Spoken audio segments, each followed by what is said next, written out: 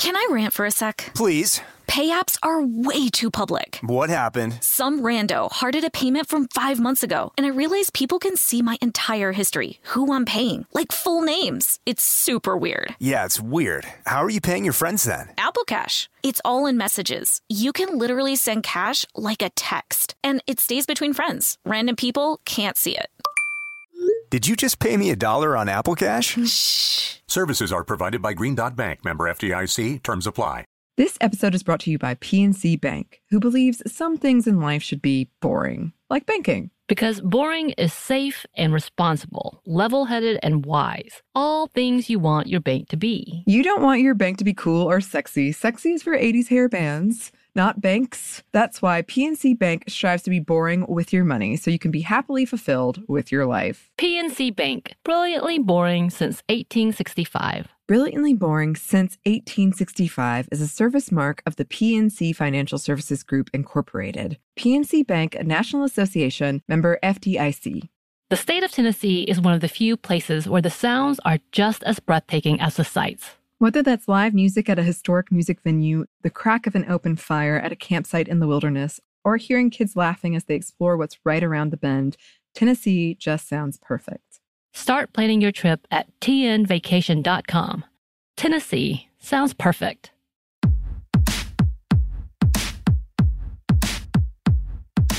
Hey, this is Annie. And Samantha. And welcome to Stuff I Never Told You, a production of iHeartRadio.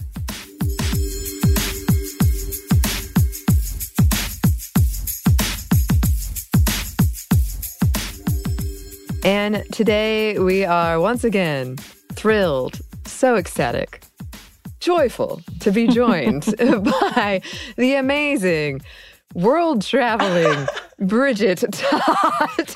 I love the introductions you all give. They like truly warm my heart.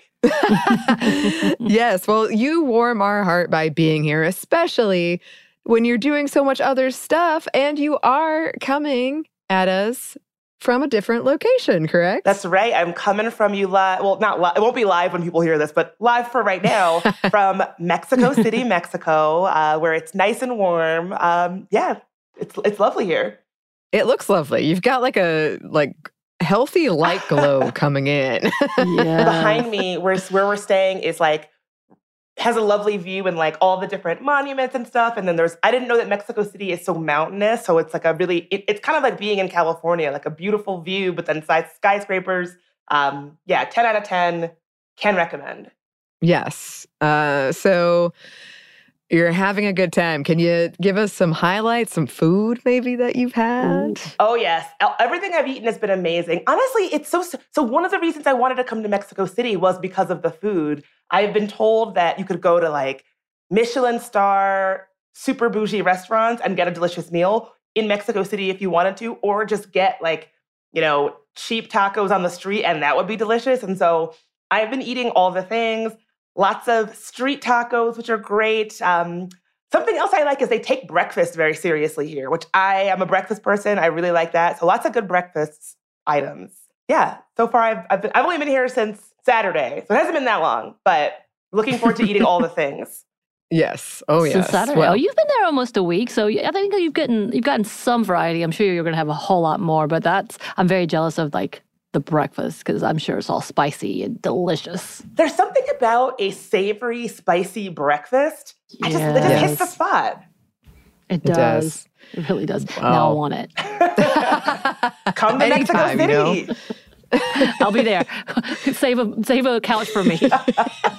Save a couch. Yes. Yes. Well, we're looking forward to checking back in. More food updates, hopefully. But yeah, thank you so much for taking the time to join us from a different city when you haven't been there that long. Oh, always a pleasure. And my own podcast, There Are No Girls on the Internet, is on a hiatus. So I feel like in this time where I'm not podcasting, having an outlet where I can be like, I saw this thing on the internet and I have to talk about it with somebody has been great for me. So thank you for having me.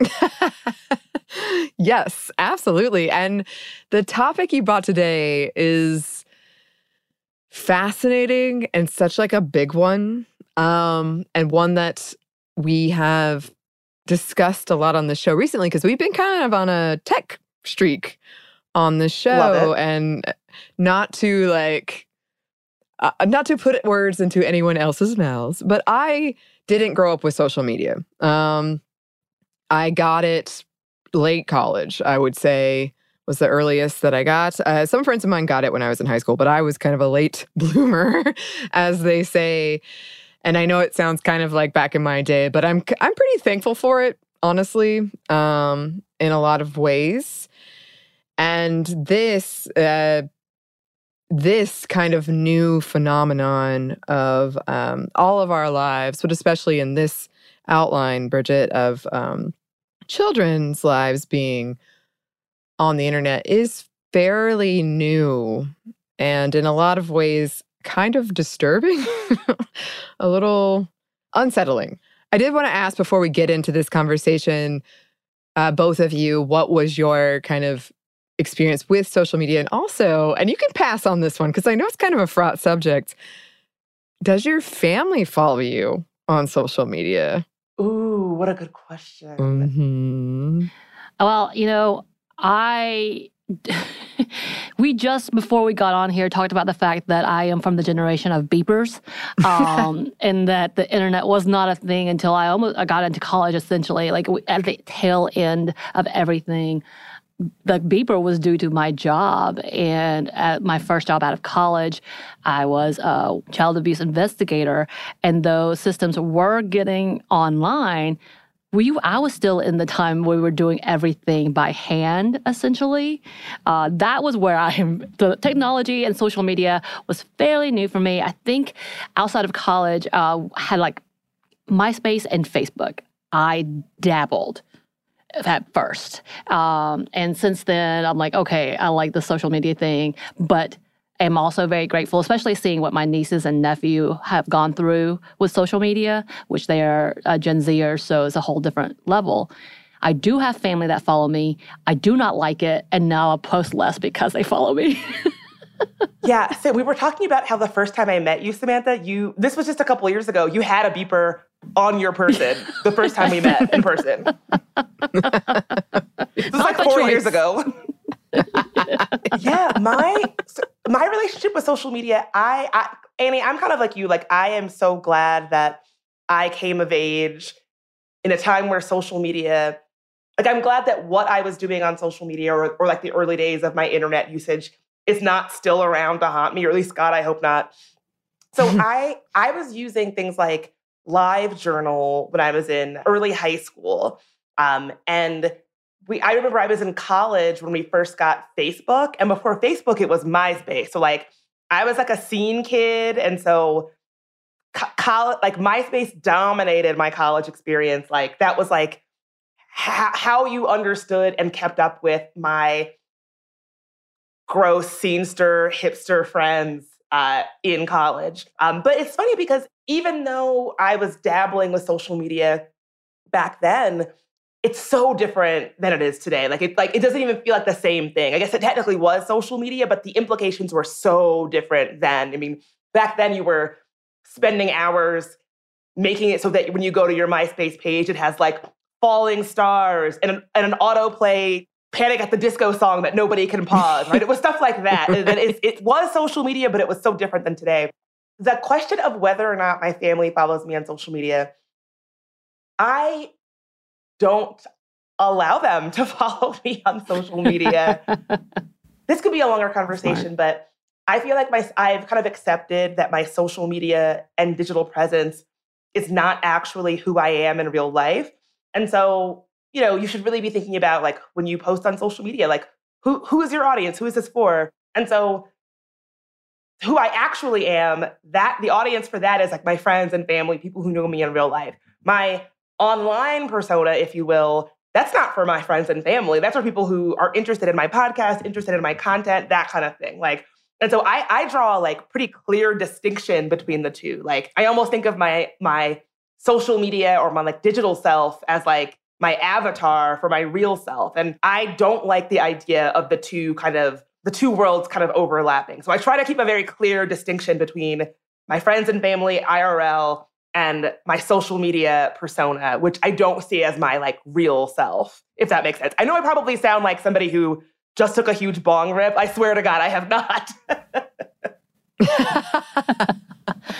That's pretty fascinating because I think that says a lot to the reality of social media when you say it like that. There is a persona and there is this whole level of understanding that there's a difference between the person and what's seen on screen and in different accounts and different platforms. And I know as we're talking about the subject you're bringing, which I have a lot of opinions, so I'm really, really excited, and a lot of concerns, just as being in child welfare, but in that level of what we see and what is posted and who has control of what is being posted. Absolutely. It's so complicated. And I think it's complicated for me as a grown woman in my 30s. I can only imagine how much more complicated it gets navigating this as a young person. So I know that I came on the show quite a while ago to talk about Frances Haugen, the Facebook whistleblower, and what her whistleblowing revealed about what Facebook and Instagram knows about how social media negatively impacts young girls. And so that was a conversation that we had. But this conversation is a little bit different because it really asks what happens when it's not the, teen or the child getting on social media themselves. What happens when it's the mom or the parent who is kind of forcing, I use that word in quotes, forcing their child to be part of their social media content, part of their social media persona. And so on my podcast, There Are No Girls on the Internet, I did this fascinating interview with this woman, Sarah Adams, and she runs the TikTok account Mom Uncharted. She told me that she calls her account Mom Uncharted because social media, if you think about it, is really like this uncharted territory for parenting. And we really do not know how social media will impact our kids. If you want to listen to the whole interview, check out my podcast. She's a really fascinating person. But her social media account is dedicated to explorations of kind of mom influencing and like mom run accounts and all the different ways that parents, it's usually moms, use their children for content on social media. She told me that social media, the dynamics around it have changed so quickly. Not that long ago, if I was to say something like, sharing your kid on social media, you might think that means like posting a cute picture on Facebook where your great aunt or your uncle or something might like it. Now, kids who are not even really old enough to understand what it means, not to mention not old enough to consent to it, can have their most intimate or sensitive or embarrassing moments seen by millions of people on social media platforms like TikTok. Right.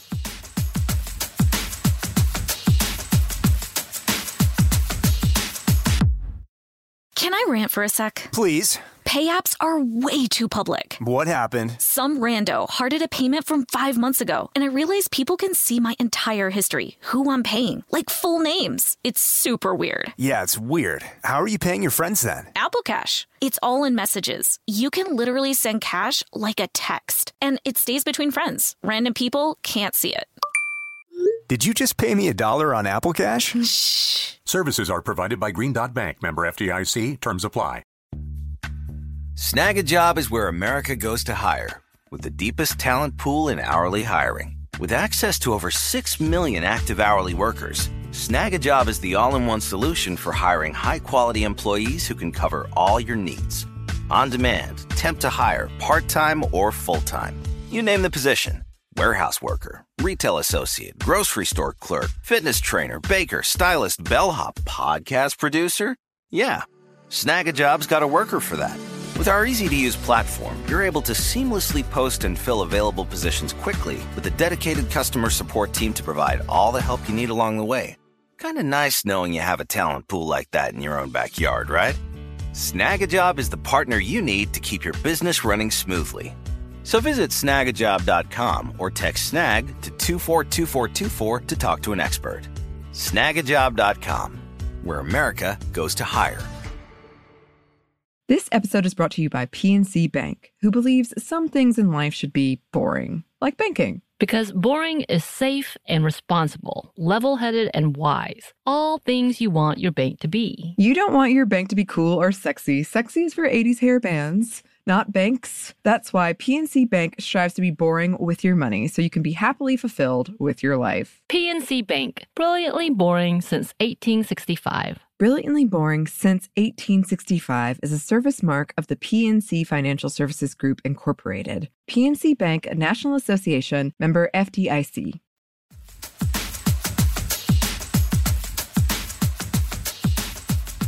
As we've said in a lot of these past episodes, this is sort of an iteration of things we've seen before. This is going to also kind of age me, but my parents once sent a video of me as a kid to America's Funniest Home Videos, but that's like very different. Like they weren't going to make money off of it, right? Oh my God, wait. Pause. What were you doing in the video?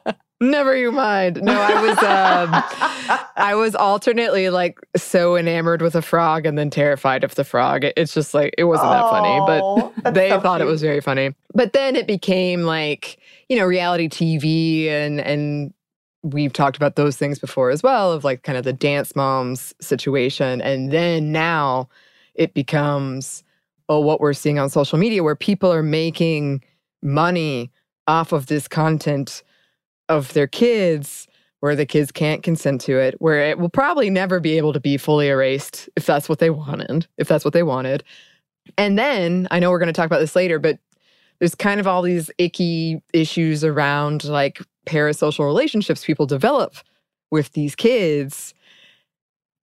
And what do we do about that? Like, is that the platform? Is it the parent that's posting this content? Like all of these questions that come from what at like one level can seem like, oh, this is just a cute video of this kid falling over or something. But but when you dig deeper than that, there's just all of these other questions. Exactly. And you put it so well, right? Like just to level set, I don't feel like every parent who shares content of their kid is creative equal here. Like there's a pretty big difference between, sharing the occasional family vacation video or like cute picture or whatever with your friends on social media or even the wider internet. There's a difference between that, which I think most people do, and is like fine, and running a business that generates income from relying on an audience of millions of people engaging with your child, right? And there are so many questions that you just kind of alluded to and reasons for why we should sort of be asking questions about what that is doing to our kids.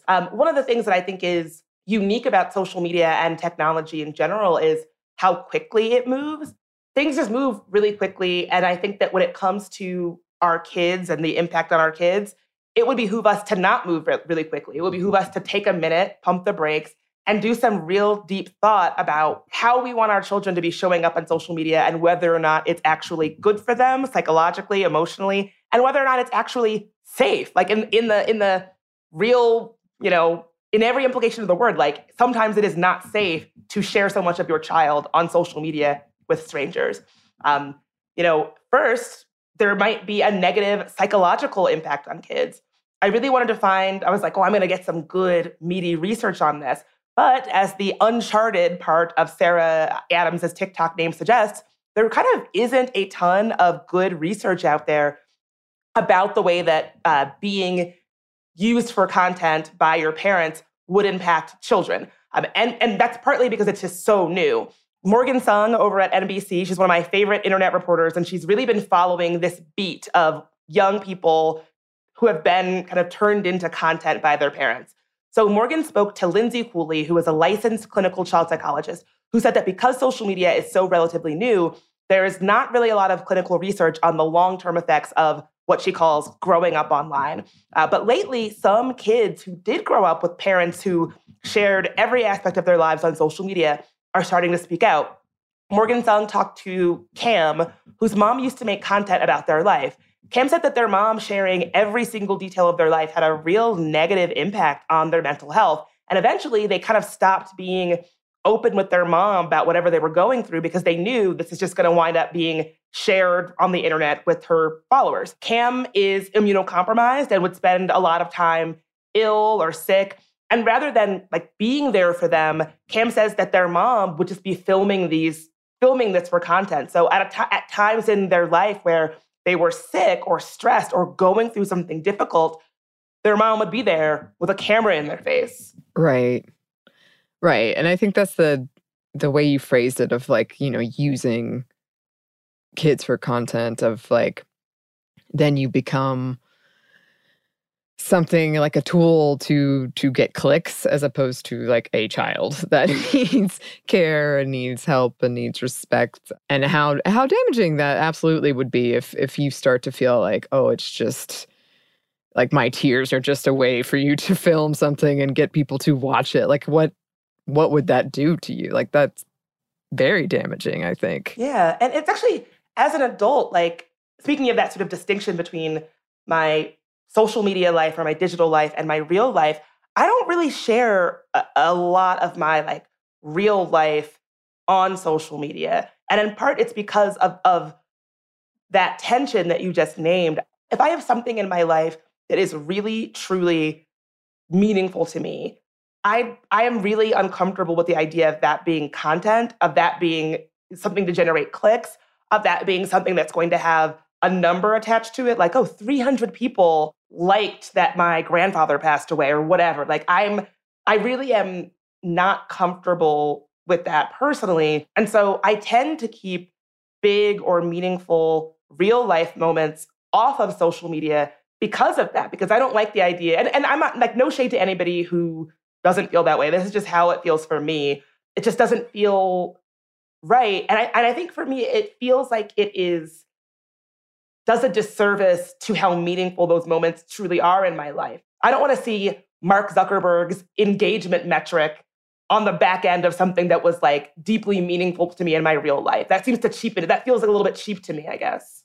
Yeah, and it is interesting because, again, we are adults. And if you want to post that content and you're consenting to, you're an adult, so you can consent to it, then that's one thing. It still feels strange because that's a whole separate podcast, but kind of the like, oh, here's this sad thing, I have to like it because otherwise they're going to be mad I didn't like it. Like there's like this kind of social dynamic around it that feels odd because then you're like, well, I'm liking this thing that's really sad, but if I don't do it. But I do think that, and please don't come at me, listeners, but I do think like in the same way people sometimes use like pets or puppies to be like, oh, look how cute, click on this content, here they are. People are using their kids like that, like, see, here's my life, here's this like view of my life, and like, oh, what did my kid do today to get these clicks? And if that is like, oh, my kid is very sick and I am going through a hard time, please, give me these likes, give me this engagement, it does become pretty murky. Right.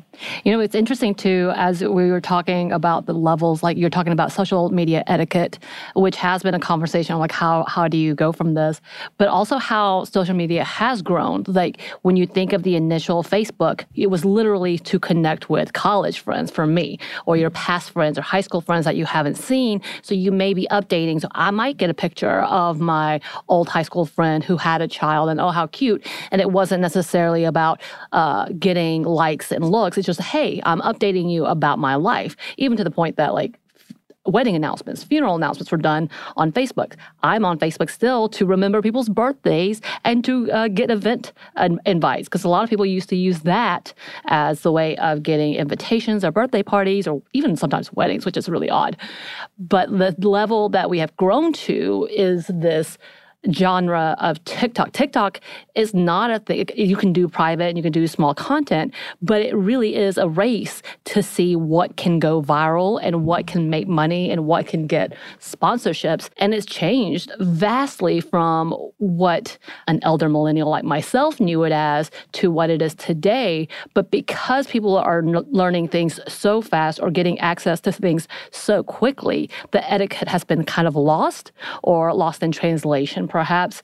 And it's become a point that for the Gen Zers and I guess newer millennials, what are those? Younger millennials, baby millennials, have seen this as a norm and didn't realize until maybe just recently, as the younger generations who've been on social media all of their lives since their birth have started to call it out that this was normal and a competition and a way of possibly making a living. And it's just kind of made this whole culture completely different from what it was even 3 years ago.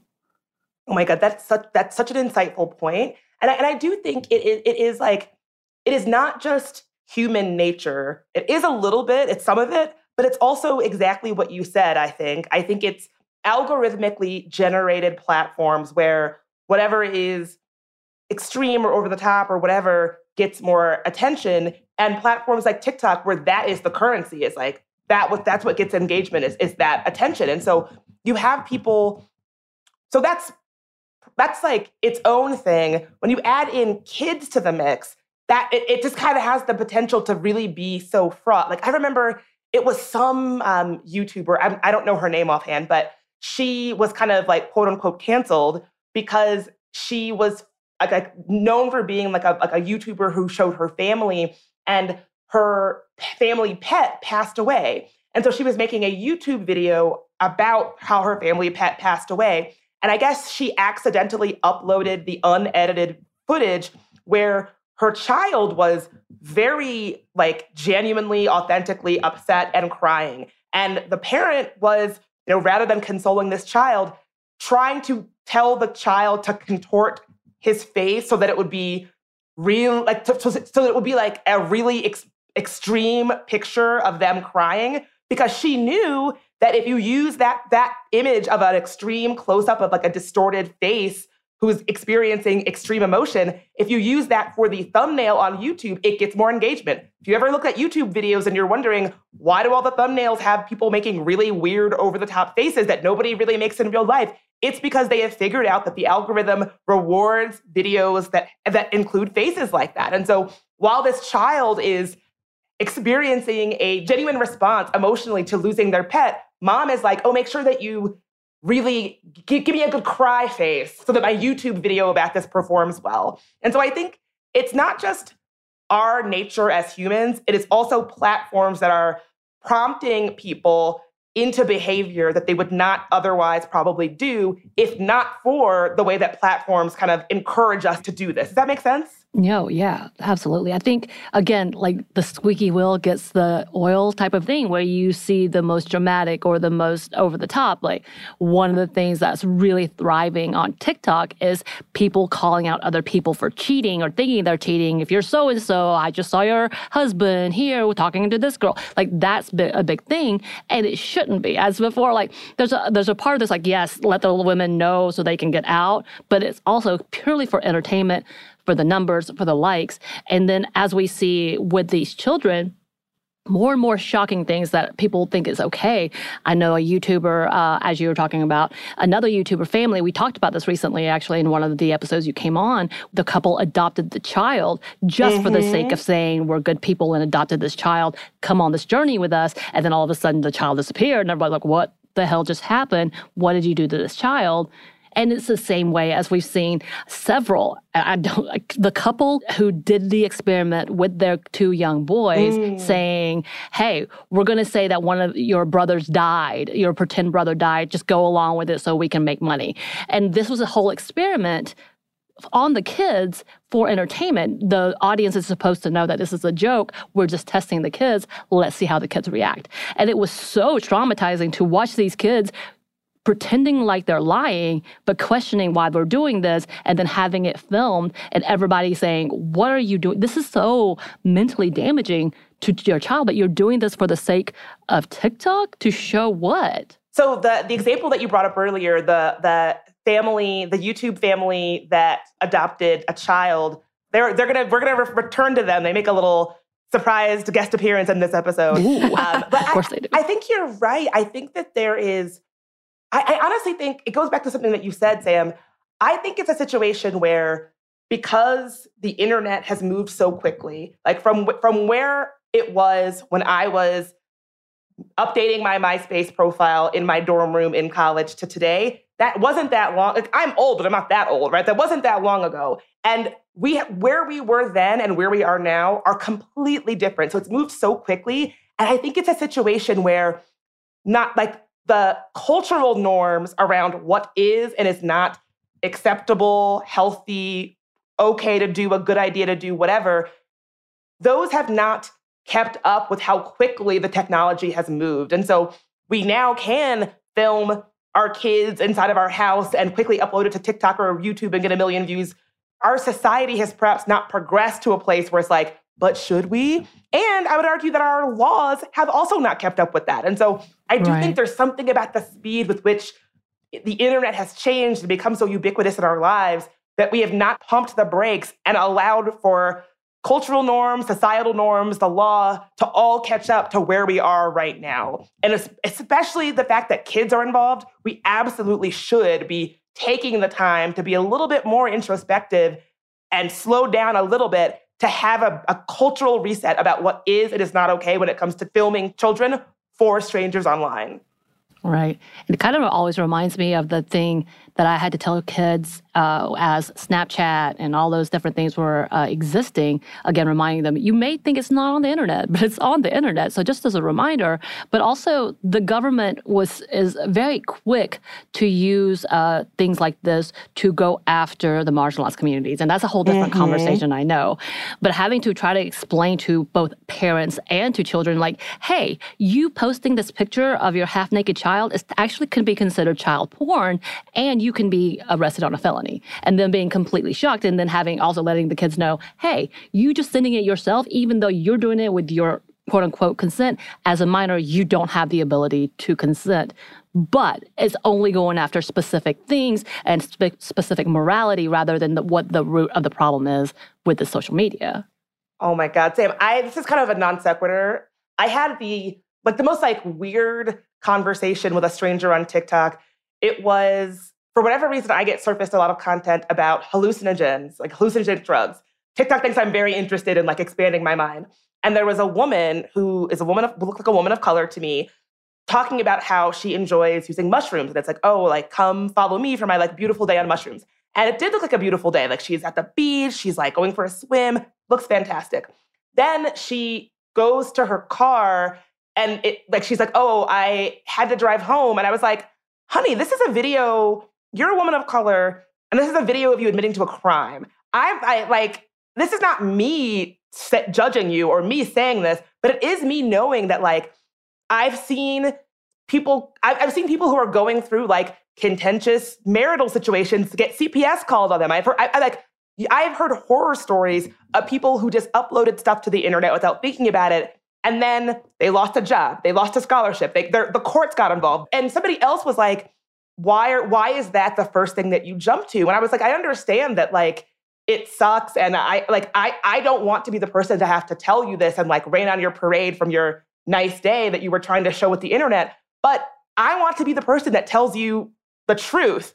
And the truth is that, especially for people of color, nobody should be admitting to a crime on video. Let's just end that there. Do what you're gonna do if you're not hurting anybody, whatever. But be smart about it. Don't have this new era of social media where we don't necessarily have the cultural norms firmly established anymore, the guardrails, if you know what I mean. Don't let that false feeling of freedom make you think that we actually do have freedom online, especially if you're marginalized. I would, that is just a rule of thumb. Don't admit to crimes on the internet.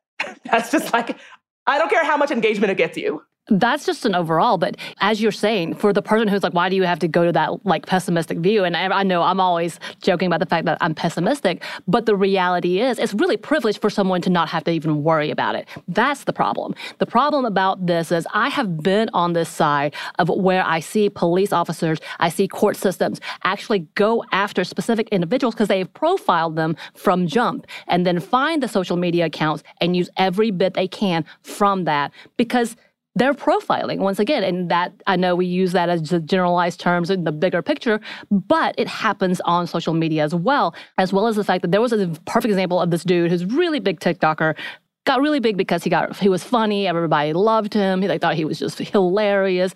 He just cuts into a video and then tells a random fact. That was his whole thing.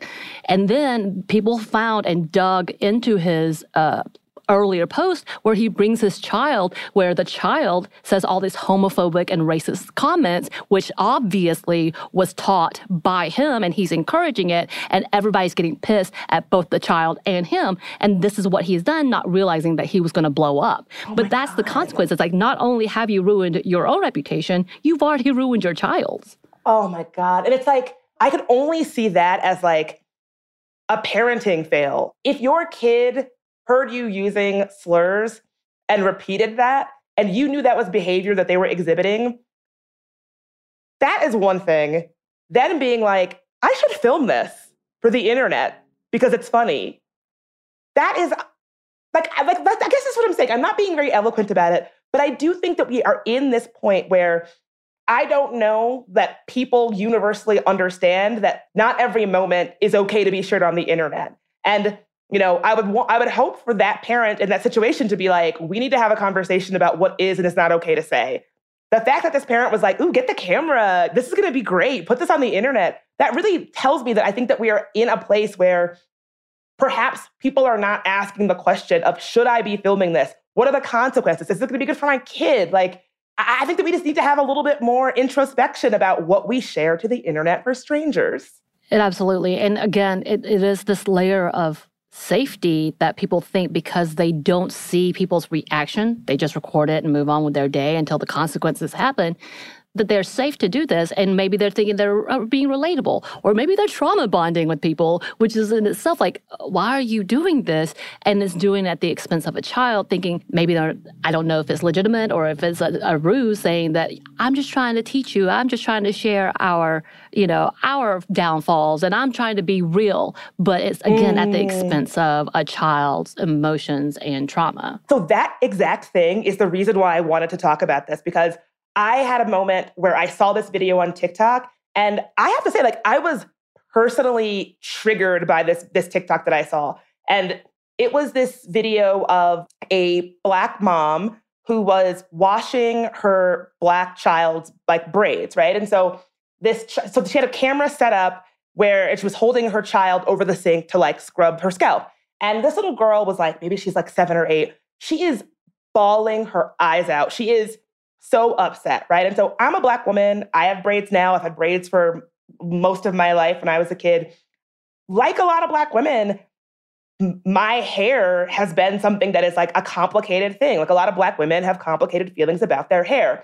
And I have many a memory of crying while getting my hair done, crying while getting my braids taken out or put in. And I remember quite viscerally what a vulnerable position that I was in those times. I'm not saying that moms shouldn't do their kids' hair if they cry, but I'm saying I remember that being an emotional experience for me that I was very vulnerable in. And I think a lot of Black women know what I'm talking about. And so this child is sobbing while this is happening. The mom is millions of people are going to see how you're acting right now. And the little kid is like, what do you mean? And she's like, I'm filming this. And the little girl starts crying even more. And she's like, why are you filming this? And her mom is like, I'm filming it for a hair tutorial. And even though this is a little kid, she's pretty sharp. She says, why don't you film a hair tutorial on your own head?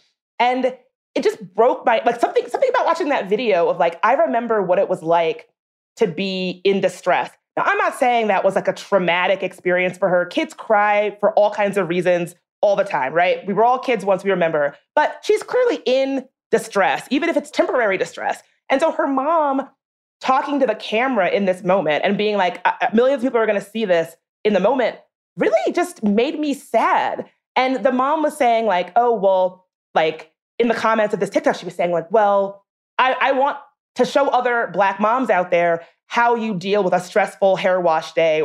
And other people who were supporting her were saying maybe she's looking for a community of moms and wants to build community and solidarity online. I could sort of see that, but ultimately, the number one responsibility of a parent should be to create a safe environment for your kid.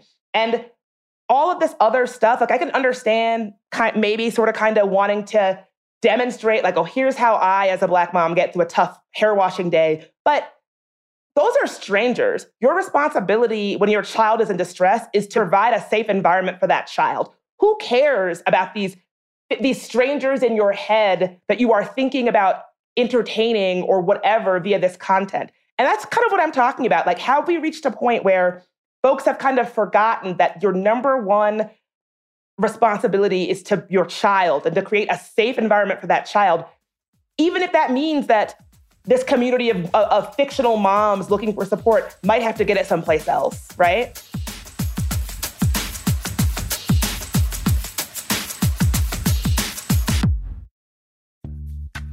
Snag a Job is where America goes to hire, with the deepest talent pool in hourly hiring. With access to over 6 million active hourly workers, Snag-a-Job is the all-in-one solution for hiring high-quality employees who can cover all your needs.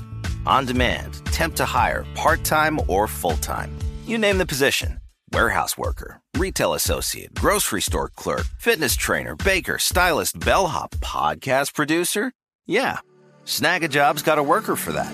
With our easy-to-use platform, you're able to seamlessly post and fill available positions quickly with a dedicated customer support team to provide all the help you need along the way. Kind of nice knowing you have a talent pool like that in your own backyard, right? Snag-a-Job is the partner you need to keep your business running smoothly. So visit snagajob.com or text snag to 242424 to talk to an expert. Snagajob.com, where America goes to hire.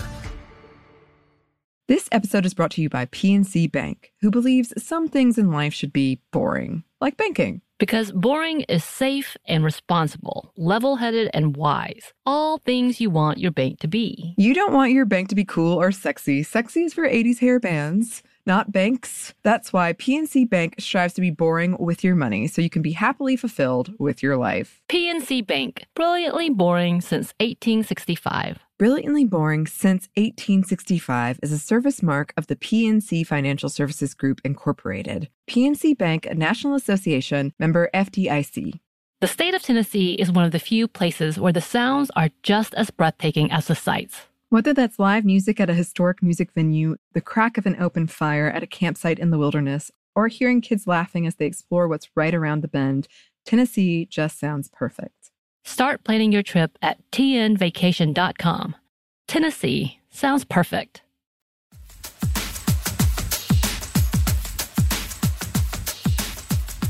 And I know, as you said at the beginning, there hasn't been a lot of research in this. I know I read one article about how things like this does erode like the trust a kid has in their parents, because if it's like they can kind of sense, oh, well, they're doing this for some other reason, or there might be a trick behind this, or they might be trying to manipulate an emotion out of me for someone else. But also something that I wanted to go back to that you wrote about was this idea of feeling like there's a invisible audience. Yeah, I found this fascinating. So Lindsay Cooley, the licensed clinical child psychologist that spoke to Morgan Sung at NBC, Cooley said that adults whose formative years were shared online may never grow out of experiencing what she described as the invisible audience. Basically, we have all kind of probably felt that the invisible audience is this kind of adolescent ideal that everybody is paying attention to you and like scrutinizing your behavior at all times. Now, most of us probably felt that way at one time or another in our lives, but we usually grow out of it as we mature and become, more self-aware and get a deeper sense of self.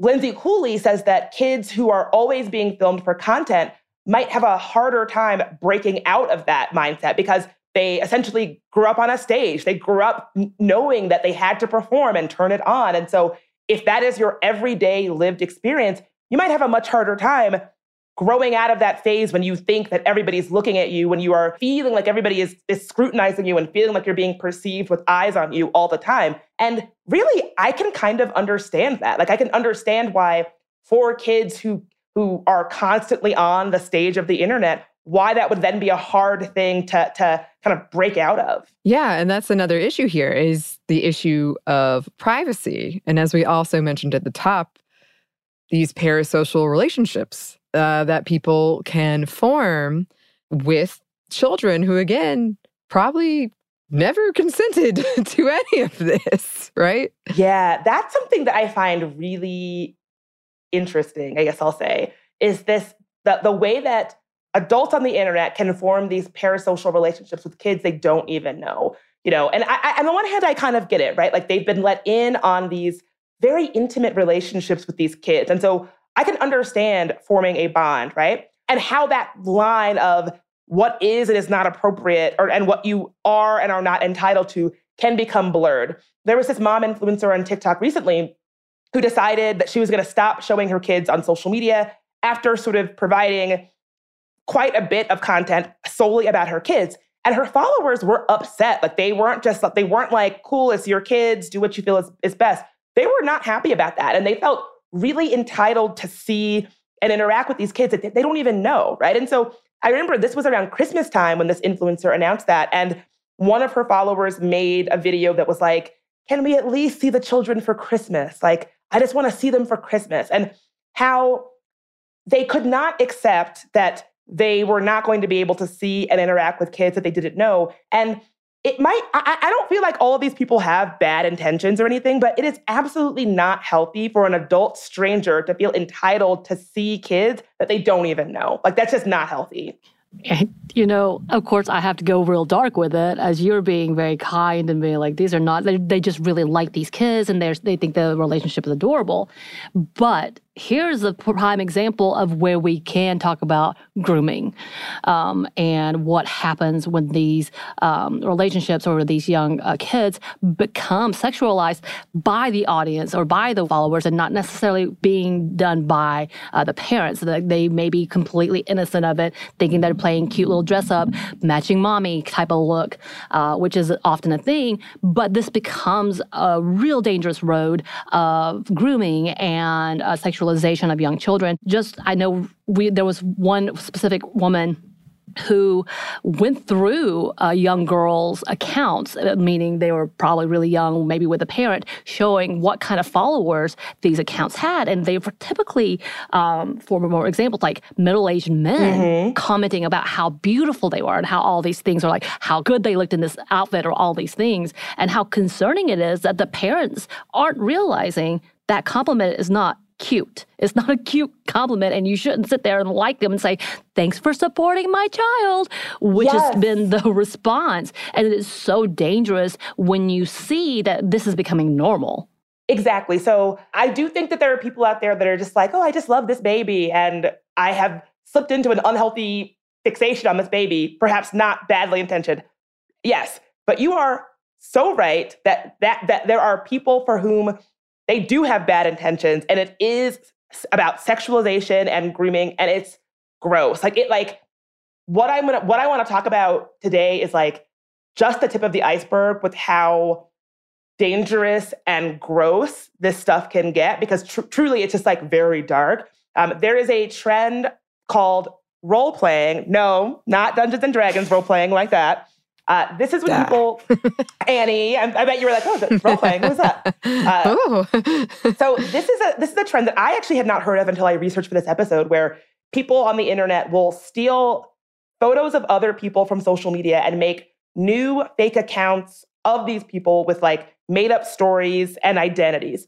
Now, sometimes this can be like mostly harmless, other than the fact that like it's not cool to be taking pictures of kids from the internet, but like, some people are doing this and it's not necessarily harmful. But in other cases, some of the backstories and like fictional situations involving the identity of children and the pictures that they are using are sexual. And so there's this influencer, Katie Rose Pritchard. She told Good Morning America that one day that she discovered all these social media accounts made for each one of her kids, but they were actually strangers pretending to be her like very young toddler children, typing in like baby voice in captions on Instagram. She told Good Morning America that she noticed that among these role-playing posts on social media, they used hashtags like kid RP or baby RP to indicate that's what it is, and that there's like a massive community of people doing this, some of whom are describing obviously sexualized,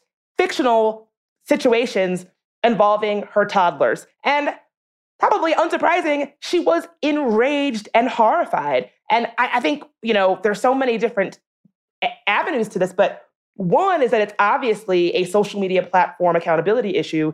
Katie Rose Pritchard said that she reached out to Instagram to have this content taken down, and that at first, Instagram told her that people making fake accounts of her kids and putting them in these sexual, fictional situations was not against their community guidelines. But eventually, she just kept having her followers report the content, and Instagram did eventually take it down. So she decided that she was going to stop posting pictures of her kids on social media, even though she was an influencer and this had, resulted in brand deals and partnerships and all of that. But that it just wasn't worth it, because she was like, even though Instagram eventually did the right thing and took these pictures of my kids down, who knows where they could be? She was like, I'll never know how far their pictures traveled, what dark corners of the internet her kids' images are on. And that is really scary. Yeah. And, just to add a wrench in this whole thing is with the ideas of deep fakes and AI technology, which takes straight from content from the internet.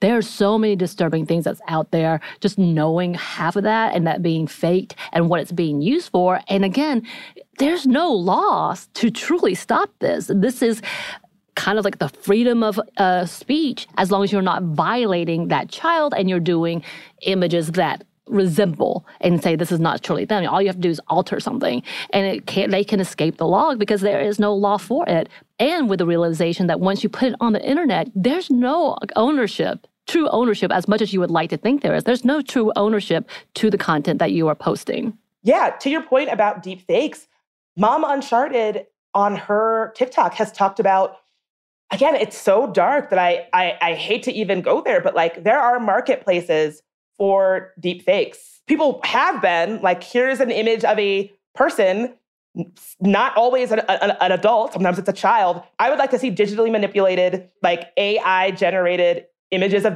this child in sexual situations. That is a thing that happens. And I know that it is dark, and it's like, on the one hand, you feel awful when someone's like posting up cute picture of their kid being like, well, did you know that this could wind up on a marketplace on the dark side of the internet? But I have to say the truth. It's like what is happening? And I think it's a reason why more and more influencers are, and people in general, are keeping their kids off of the internet. Like, I don't have kids, but if I was a parent, I don't think I would put my kids on social media. I think that with all that I now know, and I didn't always know this, I know this from research, from now that I know all the different really dark, up, gross corners of the internet out there, I just feel like it would be a safer bet to not, like, I don't know what it would give me to introduce that into my kid's life. And this is a growing thing these days. The influencer that I was just talking about, she wrote on Instagram, I can be angry at Instagram all day long and nothing will change until we change. Instagram is not to blame for the exploitation of my children. I am. They have no responsibility and usually come back with, we have no control over what our users post. They simply do not care. And I think that Instagram is really abdicating responsibility here. But on the other hand, Katie is not wrong about this. That like, it really, if platforms aren't going to do anything to keep young people safe online, they should, in absence of them being leaders and doing what they're supposed to be doing to keep kids safe, we have no choice but to act. And I know that is like, it should not be that way. But if platforms are going to allow the kind of dark stuff involving kids that they do allow, we have to be the ones who are making good decisions to keep our kids safe. Right. Well, obviously, as you said at the very beginning, as a parent, your first responsibility is the safety of your child. It should be. And that's kind of the intent to begin with. And so even though, yes, you may not be doing any of these dark and despicable things, you're like, I keep talking about it, but like, I have had nightmares of the darkness that happens to children, unfortunately, because of the things that I have witnessed personally. Like, that's just a thing that will always be ingrained in my head. It's terrifying, it's awful, and I hate that that's a part of my psyche, and that's part of the thing that I share with people. But it is really naive to believe that everything is sunshine and puppy dogs, because I would love that. That would be amazing. That's why I can't watch dark things, because I don't want to live in that world, but I've seen it.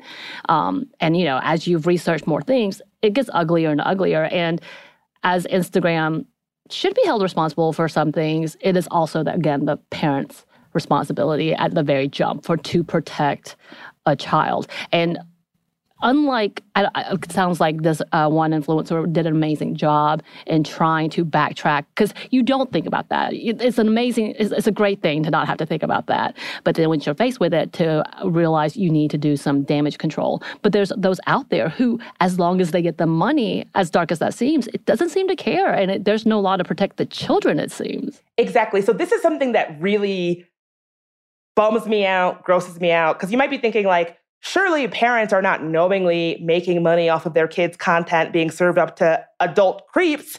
But I'm sorry to report that is what is happening with some of these like mom-run accounts.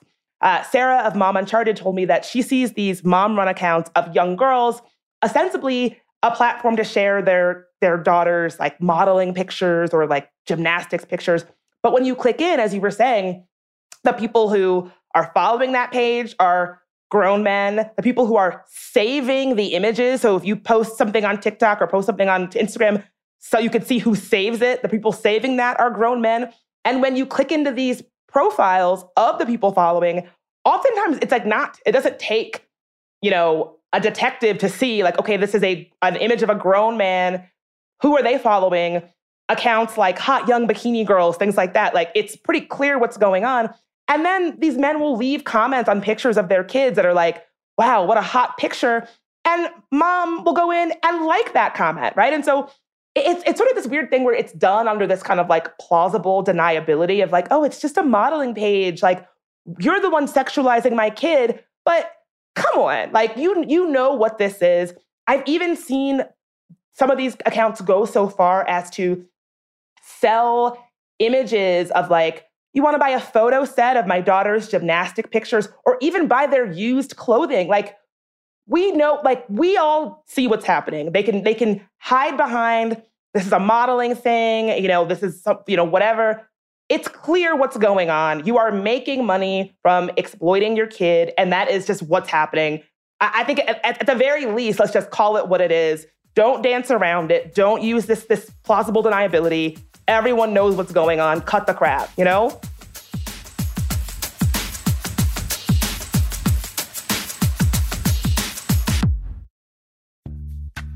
Snag a Job is where America goes to hire, with the deepest talent pool in hourly hiring. With access to over 6 million active hourly workers, Snag a Job is the all-in-one solution for hiring high-quality employees who can cover all your needs. On demand, temp to hire, part-time or full-time. You name the position. Warehouse worker, retail associate, grocery store clerk, fitness trainer, baker, stylist, bellhop, podcast producer. Yeah, Snag a Job's got a worker for that. With our easy-to-use platform, you're able to seamlessly post and fill available positions quickly with a dedicated customer support team to provide all the help you need along the way. Kind of nice knowing you have a talent pool like that in your own backyard, right? Snag a Job is the partner you need to keep your business running smoothly. So visit snagajob.com or text snag to 242424 to talk to an expert.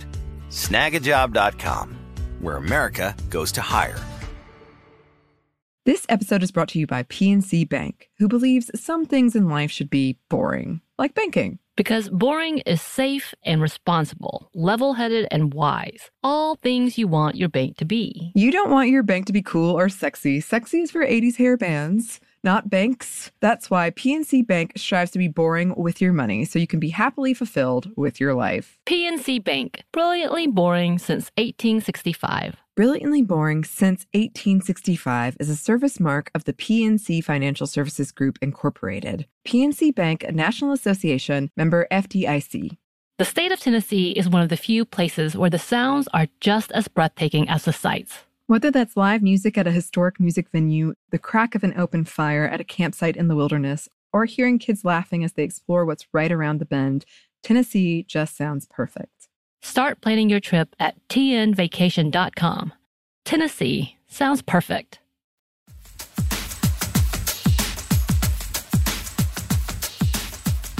We recently did an episode on YouTube, and this is a very similar situation happening where there are videos of young kids, mostly young girls, and I'm getting several comments like this from grown men. And as we've been alluding to this whole time, there aren't specific laws in place to protect kids from this, correct? That's right. And so when you think about it, it's kind of weird that there's not, right? Like when it comes to kids making money off of their labor, we have all kinds of like rules and policies and regulations in place here in the United States. Media companies that work with kids for like films or commercials or modeling or whatever, they have very strict labor laws. Like I used to do like child modeling and child acting when I was a kid. Like they have very, very specific labor laws. But the Fair Labor Standards Act, a 1938 law that addresses excessive child labor, and the California Coogan Act, which protects child actors, neither of those have been updated to include children online, like the children of influencers, children who are being used as content. And so it is definitely a situation where our technology has advanced quicker than our laws have, because there are currently 0 laws that in the United States that regulate how children work on social media and how they can appear in ads on social media that generate money. But that actually might be changing soon. Morgan Sung reported that an 18-year-old college student named Chris McCarty wanted to advocate for kids' rights to privacy after learning about that influencer, Mika Stauffer, the one who you might recall we were just talking about. She wanted to adopt a special needs child. She did adopt that child, extensively shared intimate content about the health needs of her adopted child before deciding that those medical needs were too much and having him, quote, rehomed, as she put it. Well, that inspired Chris McCarty to start advocating for the way that kids are used online and like advocating for protections for these kids. McCarty started the site Quit Clicking Kids, which is described as an advocacy and education site to combat the monetization of children on social media. And when Chris was a senior, they cold emailed like a bunch of lawmakers and eventually ended up working with Representative Emily Wicks to craft HB 1627, which is a bill that would protect, quote, the interests of minor children featured on for-profit family vlogs by requiring the parents of kid influencers to set aside part of that revenue from their content into a separate fund so that their kids can access them into adulthood. And it would also grant the children of influencers the right to request the permanent deletion of their likenesses, names, or photos from any internet platform or network that provided compensation to the individual's parent or parents in exchange for that content. And so platforms, under this new legislation, platforms would have to take reasonable steps to permanently delete video segments of such children. That was one of the things that, like, in researching for this episode and reading the accounts of young people who were used solely, like they were like the sole focus of their parents' content, one of the things that they say is, I can't delete it from I had no choice in the matter. I was not able to consent. And now when you Google my name, all this stuff, intimate stuff comes up about me, intimate stuff about my health, my body, my life, all comes up. And there is no way to remove it. And so I don't know how this legislation will shake out. I'll keep you posted. But I do think it's time that we really had our laws and our norms catch up with where we are technologically. And I think, I think it's time. You would think that we would have learned through the child actor stuff, all the young actresses that had either their money stolen or gone through so much abuse, all those things that you would have thought. Yeah, we would learn from those mistakes, because some of these young kids making multi-millions of dollars. So like you would think that with that kind of revenue, which is rare, but those are the ones who are getting the money are the younger kids at this point in time, that we would actually find a way by now that would protect these kids, because inevitably they're the ones who kind of bring it to as it is. Like it's not the older people who are creating these new things and new trends and new ways of communicating. It's the younger kids who are doing this and learning how to do it better and or being used for it. Like it's one of those things that, like, it should be for them. So why wouldn't it automatically protect them? Exactly. Like, I love cute kids on the internet as much as anybody else in a healthy way. But like Corn Kid, I don't know if you guys remember Corn Kid. He was this like adorable little kid who was interviewed at a state fair eating corn. And he was like, when I had it with butter, everything changed. And he was like an overnight sensation. And I remember thinking like, oh, what happened to Corn Kid? How's he doing? And Corn Kid is, quote, retired. And I just loved that, somebody in his life was like, hey, we've had this overnight unexpected viral fame. But you can retire. This doesn't have to be something that you do. This doesn't have to be something. I think I did see that he was on Cameo, but this doesn't have to be something that you make your entire identity. And you're just a kid. You don't have to decide to go into internet social media stardom, entertaining strangers because you had this one viral moment. And so that really heartened me to see that somebody in his life gave him the space and the language of being like, oh yeah, I'm retired as Corn Kid, to make a choice for himself and protect his identity a little bit, protect his peace. Because I do think like yeah, the internet is forever. And I really feel for these kids who don't get a choice in becoming these internet stars and have to live with it for life. And I think, I do think the tide is turning a little bit. I think that we're seeing more and more children who were used in this way as content speaking up about what that experience was like for them. And I think we're seeing more and more influencers stop showing their kids on social media or do so in ways that are a little bit more thoughtful, right? So you'll see influencers not showing their kids' face or including their kids in their content, but just showing their hands, the back of their head, so that it's not just, performing on command for the entertainment and monetization of your platform. Right. And I think people took a page out of the big celebrities who realized, who lived in the limelight, were like, we're not putting our children through that, and go through everything to try to cover, at least protect their identities, and have done so much better recently. I mean, not some, but and that they're learning this could be really damaging, like you said. And that Corn kid, so cute. He literally, I think they asked him much later after everything went viral, like, what do your friends think of that? And they're like, my friends don't know. They don't know anything about this, because the parents did such a great job in keeping him isolated away from all of that, because they didn't want him to be scrutinized, made fun of, or any of that, because so many of them, because he kind of, I guess, is it a meme? Was he a meme? A GIF maybe? It eventually became that so many of those kids who were GIFs or memes were really humiliated as adults.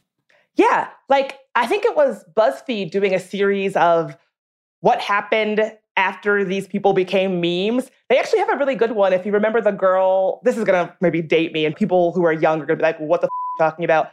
The girl who was photographed with pigtails and a headgear holding Goosebumps books. She is her story is very fascinating. But yeah, it's like these people that we see on the internet, and because we're engaging with them through a screen, we can kind of forget that they're real people who have to go on to live real lives in the real world, or they don't just exist frozen in time in this meme where we first encountered them. They are real people. Yes. Ermengarde? Yes, her! Ermengarde. Oh, dear. Ermengarde.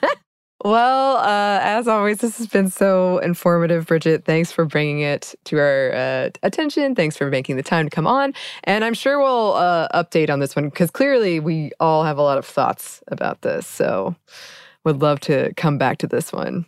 Well, where can the good listeners find you? Well, you can find me over at my own podcast, There Are No Girls on the Internet. The episode that we did with Mom Uncharted is super interesting. She's just a really interesting person. I would definitely recommend checking it out. You can follow me on Twitter at Bridget Marie, on Instagram at Bridget Marie in DC, or on TikTok at Bridget Makes Podcasts. Yes.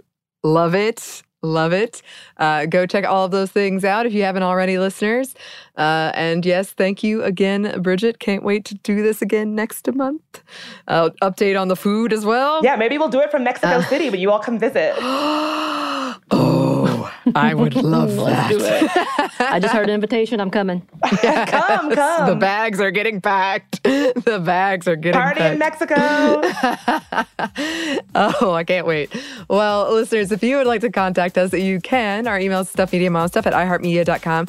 You can find us on Twitter at momstuffpodcast, or on Instagram and TikTok at Stuff I Never Told You. Thanks as always to our super producer, Christina. The best. The best. And thanks to you for listening. Stuff I Never Told You is a production of iHeartRadio. For more podcasts from iHeartRadio, you can check out the iHeartRadio app, Apple Podcasts, wherever you listen to your favorite shows.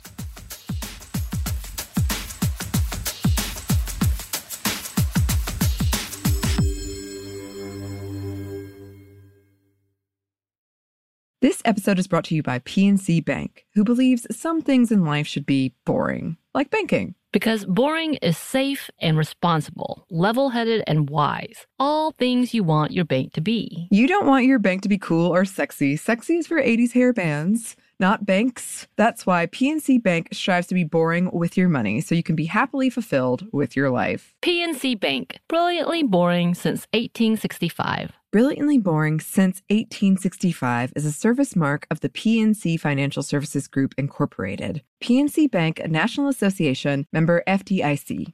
The state of Tennessee is one of the few places where the sounds are just as breathtaking as the sights. Whether that's live music at a historic music venue, the crack of an open fire at a campsite in the wilderness, or hearing kids laughing as they explore what's right around the bend, Tennessee just sounds perfect.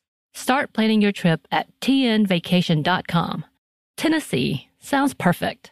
Xfinity has free premium networks for everyone this month, no matter what kind of entertainment you love. Addicted to true crime? Catch killer cases and more spine-tingling shows on A&E Crime Central. Crave adventure? Explore Asian action movies on Hi-YAH. Searching for something extreme? Check out skating, snowboarding, and more on Fuel TV Plus, the global home of action sports. And find crowd-pleasing bops on iHeartRadio's Hit Nation playlist. There's new free shows and movies to love every week. Say free this week in your Xfinity voice remote.